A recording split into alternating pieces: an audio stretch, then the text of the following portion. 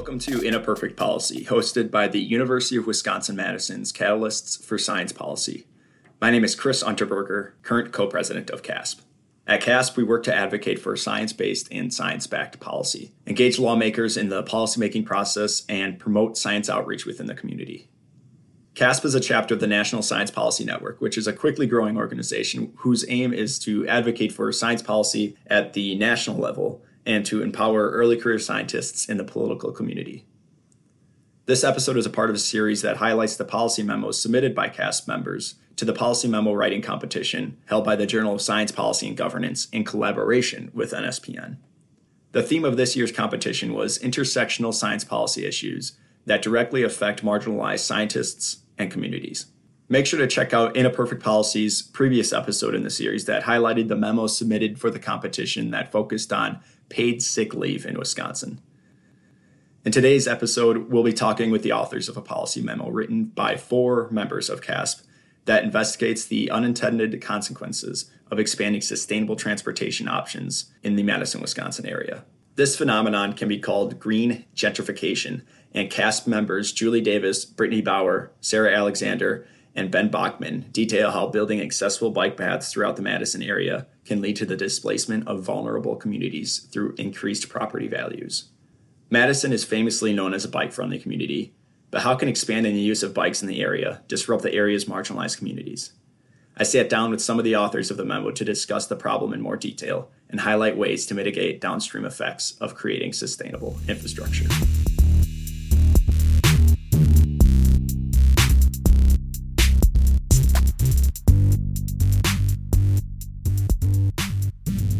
All right, so I am here with Brittany Bauer and Julie Davis, 2 authors on the policy memo submitted for the JSPG competition entitled Policy Options to Mitigate the Impacts of Green Gentrification when Constructing New Bike Paths in the Madison area. So let's just start out. I'm going to ask you guys, what inspired you to choose this topic? So overall, very interested in climate change and how we can help out. But, it's this kind of huge, sprawling problem that seems way too big for any one individual. So we were looking for ways that we could, kind of pare down the problem. How can, we as a small group start to address this? And in doing so, we were looking at what individual cities were doing. And we saw lots of cool, green infrastructure projects to adapt to climate change or increase sustainability. But when we were researching this, we found that a lot of these projects have social implications that didn't really turn up until later. And kind of like when any city does an improving project, you can have this chance for gentrification. And that's no different for these green sustainable projects. So we wanted to look into our own backyard and see where Madison might be susceptible to this same problem. And given that climate change already affects some of the most vulnerable populations, the fact that our attempts to address it can also cause problems for vulnerable populations makes our solutions not really a solution at all. So we really wanted to tackle this problem from both the climate change standpoint and the equity standpoint. Bike paths, they're obviously a big part of Madison culture. I know I ride my bike, and I don't know if either of you do, but definitely a solid topic to choose for the city itself. Brittany, do you have anything to add? A lot of cities don't really have much public-facing acknowledgement, including Madison, that these improvements, these bike paths or green spaces can cause displacement, and they don't really incorporate them into their development plans. So it's definitely something that we are interested in bringing more awareness to as well. For sure. And on the topic of coming from at an equity side, Madison is a pretty liberal place in the first place. So any way that we can advance the way we see equitably changing the city for the better is always appreciated. For sure, good inspiration for the topic. But when you first start digging down into it, what conflicts or what issues did you originally find? How did you address them with this policy memo? So I would say it was slightly difficult to first figure out where this was going to be the biggest issue. And it turns out that Madison, being the progressive city that you just mentioned, has this pretty great equitable development report in which they kind of map out where are the like vulnerable sections of the city. And that was a super useful ground to start from. And then we sort of like cross-correlated that with where some of the new up-and-coming bike projects are and found where there was overlap between vulnerable community and new infrastructure. And in this process, we found that while Madison has like this platinum rating from the American League for Bicyclists, it's not equitably distributed, as we're seeing with these new infrastructure projects trying to address some of that inequity. The fact that the city is on an isthmus historically fostered a bikeable culture downtown. And I think we see that a lot. Like I primarily live downtown, and most of my life is between my apartments and the university campus. So it's all in a very like heavily bike infrastructured area. But as you try to move outwards, the development changes. It becomes more suburban sprawl, wide roads, high speeds, and it gets much less pleasant to ride your bike until you're way out on the fringes of the city where it starts to pivot back towards more bikeable infrastructure. And the kind of major conflict is getting that bike infrastructure into these places. In that kind of corridor where we're lacking bike infrastructure, it also overlaps with a significant amount of Madison's affordable housing. And so I think that's the major conflict. We want to keep this affordable housing. We don't have, a high vacancy rate in the city, so housing is always a crunch. But as we try to improve it, we might make the lack of affordable housing problem worse. And so I think that's kind of the central conflict here. We have examples of similar things also happening when they developed trails in Chicago. The 606 is kind of an infamous example where they built out this really nice multi-use trail and green space. And then it just led to a lot of displacement and property values going up and affordable housing vanishing. So this is something that can and does very well happen in Madison as well. So it's definitely something that when developing bike paths in Madison, we should certainly take a look at. Yeah, for sure. That Chicago, it's always good to look at what works in other cities. But Chicago is like 10 times bigger than Madison by population. Is there any issues with scaling that down? I know there's typically issues with scaling up, but is there any issues with scaling down that you either foresaw and addressed or haven't thought about and should whoever implements such a policy on the bike paths in Madison should think about? I have seen examples for other cities. I'm not sure what the population size is for each and every single city, but there has been, green gentrification during the development process in smaller cities in Greenville, South Carolina. I know Unity Park has done a lot to make sure that they are considering social implications while developing their park. But a lot of them are in much larger cities like the 11th Street Bridge in Washington, D.C., or development projects going on in San Francisco. I would also say Madison is somewhat unique in that we have this constricted geography between the lakes. So our density is high and constricted, whereas like in Chicago, you have this huge sprawl and you have a lot of different kinds of housing stock. Whereas in Madison, there's not enough single family homes to go around and they're frantically building these apartment complexes at breakneck speed, but there's still this low vacancy rate. So I think you can apply it just based on a more of a density and constriction argument rather than a population argument. Yeah, for sure. It's good you think about how different cities differ. And obviously, Wisconsin's different than Illinois and North Carolina. So you always got to keep those things into consideration when you're implementing policy, especially at the local level. If Madison decides to implement any types of new bike paths and they think about equitably doing so, it's going to be a case-by-case basis. And I think Madison's pretty well prepared to do something of that nature. So speaking of equity, the one of the main tenets of this JSPG competition was looking at policy issues that intersect with diversity, equity, inclusion issues. So how does this topic specifically, and you've alluded to it a little bit earlier, but more specifically, how does this topic of these bike paths and the green gentrification at large intersect with DEI issues? I think we have a general understanding of gentrification as an issue that affects low-income areas, and that low-income populations overlap heavily with racial minority populations. And so by anything that affects affordable housing disproportionately affects minority populations. So that automatically made this kind of an equity concern for us. I keep bringing it back to Madison being pretty progressive in that sense, but it's good to identify issues that they're not necessarily thinking of. City council, for example, just maybe they're not thinking of these different angles of implementing things. Obviously, there's issues with even the homeless shelters on the east side of Madison.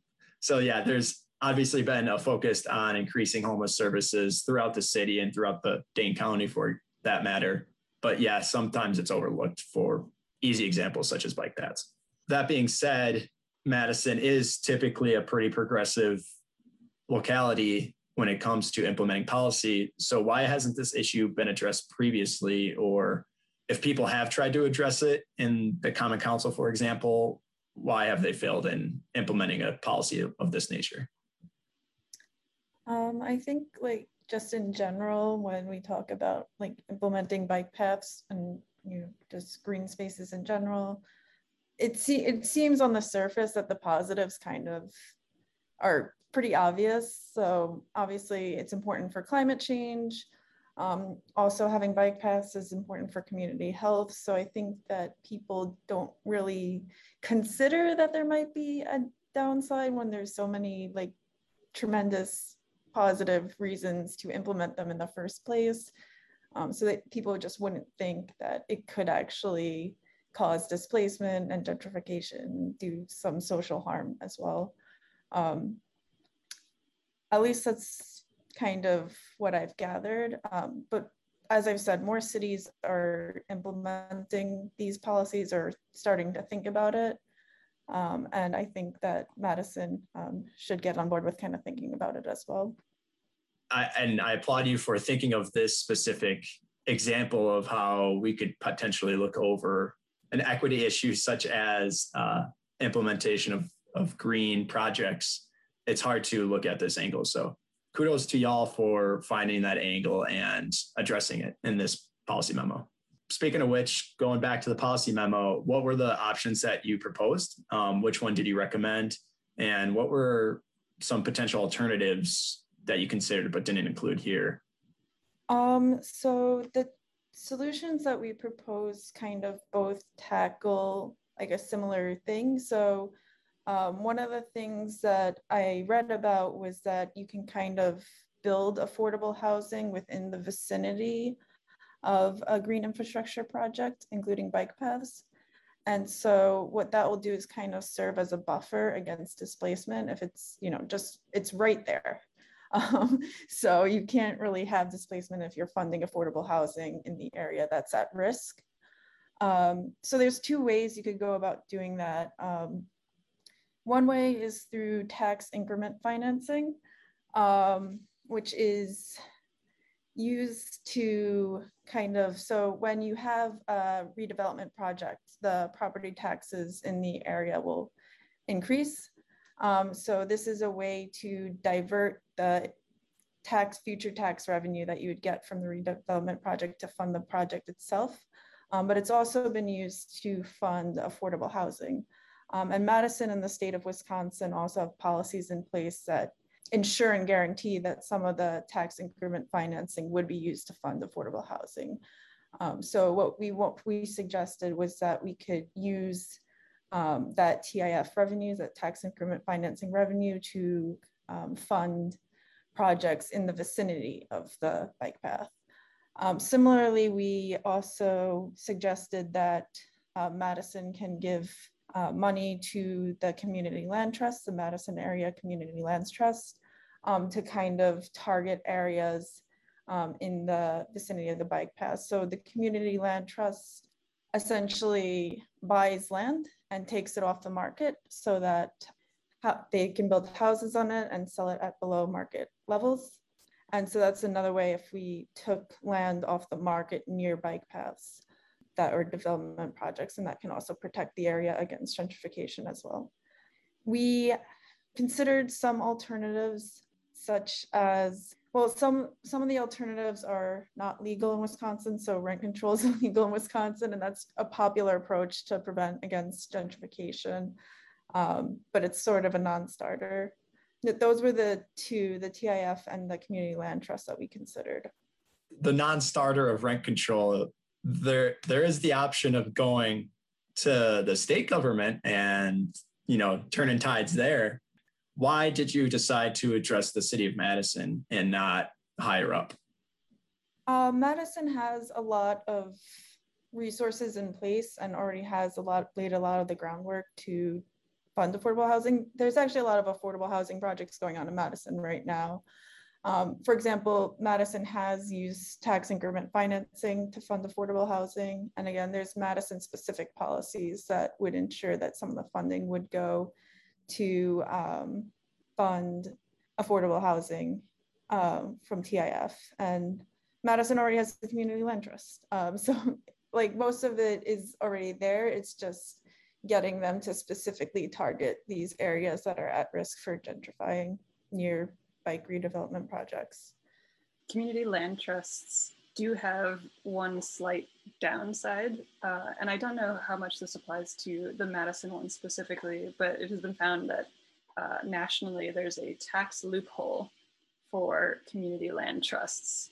Investors looking to turn a quick profit are using this loophole in the community land trust to buy land in what is supposed to be a community building altruistic way, but instead they're gaining on it by manipulating the tax situation around these community land trusts. So I suppose that is one additional factor to consider when you're looking at these gentrification mitigation strategies. Yeah, it's not invaluable. And that's important stuff to know for whomever is making the decisions with these policy memos and these policies that would be potentially implemented based on these memos. Mm-hmm. That leads into my next question. In general, not just community land trusts, what are arguments for and against, pros and cons of the policy that you recommended first, and then any of the other alternatives, why you went with that one specifically?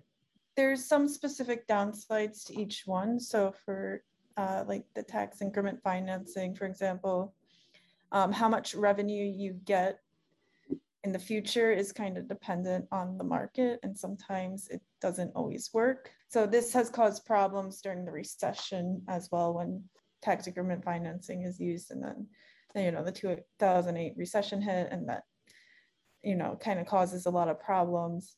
And then so for community land trusts as well, they also kind of require a lot of external funding in order to be able to continue to do the work that they do. Kind of when you're thinking about solutions, these are just also things to keep in mind, how much the current economy can dictate kind of which solution you're going for as well. Is there anything that stuck out to you as to this is the obvious choice with this policy option? The TIFs compared to land trusts, compared to anything else that you disregarded? I think the main thing is that these are both very useful. So we actually kind of suggested that we do a combination of both tax increment financing and the community land trust, just depending on, because there's other policies where TIF can't always be used. So tax increment financing in Madison can only be used if it's necessary for the project to move forward. And so in those situations, you might want to try to use community land trusts, or so kind of like a hybrid approach between those two options. And I guess the thing that kind of sticks out the most is that, Madison is using these things in other situations. So it's just a really easy way to kind of put their focus more on, these areas that are in the vicinity of bike paths that are being developed. Yeah, don't want to reinvent the wheel, the bike wheel. That's a good joke. Good joke? That's a good joke. Last question, to bring it back to the DEI efforts, one of the main themes of the competition for the Journal of Science Policy and Governance policy memo competition. How does this policy advance DEI efforts? And how did you really, besides preventing the gentrification side of it, are there any other ways that this policy specifically advances DEI efforts? I would say that increasing accessibility to this kind of infrastructure was also an equity point, given that Madison, while being very progressive, is also highly compartmentalized and segregated racially. Having access to bike infrastructure and the community health benefits that go along with it can go a long way to addressing some of these larger inequities in public health outcomes and so on and so forth. Yeah, for sure. Any opportunities to make Madison as much as an equitable community as possible, more than it already is definitely appreciated and hoped for.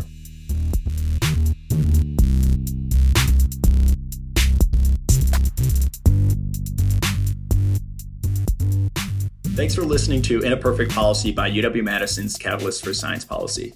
For more episodes and resources regarding today's episode, please check out our website at casp.wisc.edu. That's casp.wisc.edu. And don't be afraid to subscribe, rate, and review the podcast wherever you get your episodes. This episode was produced by Maya Gumnett and myself, Chris Unterberger. Theme music for In a Perfect Policy was created by John Leja. I would again like to thank Brittany Bauer and Julie Davis for taking the time to discuss their memo with me. And one last thank you to you for listening. Have a great day.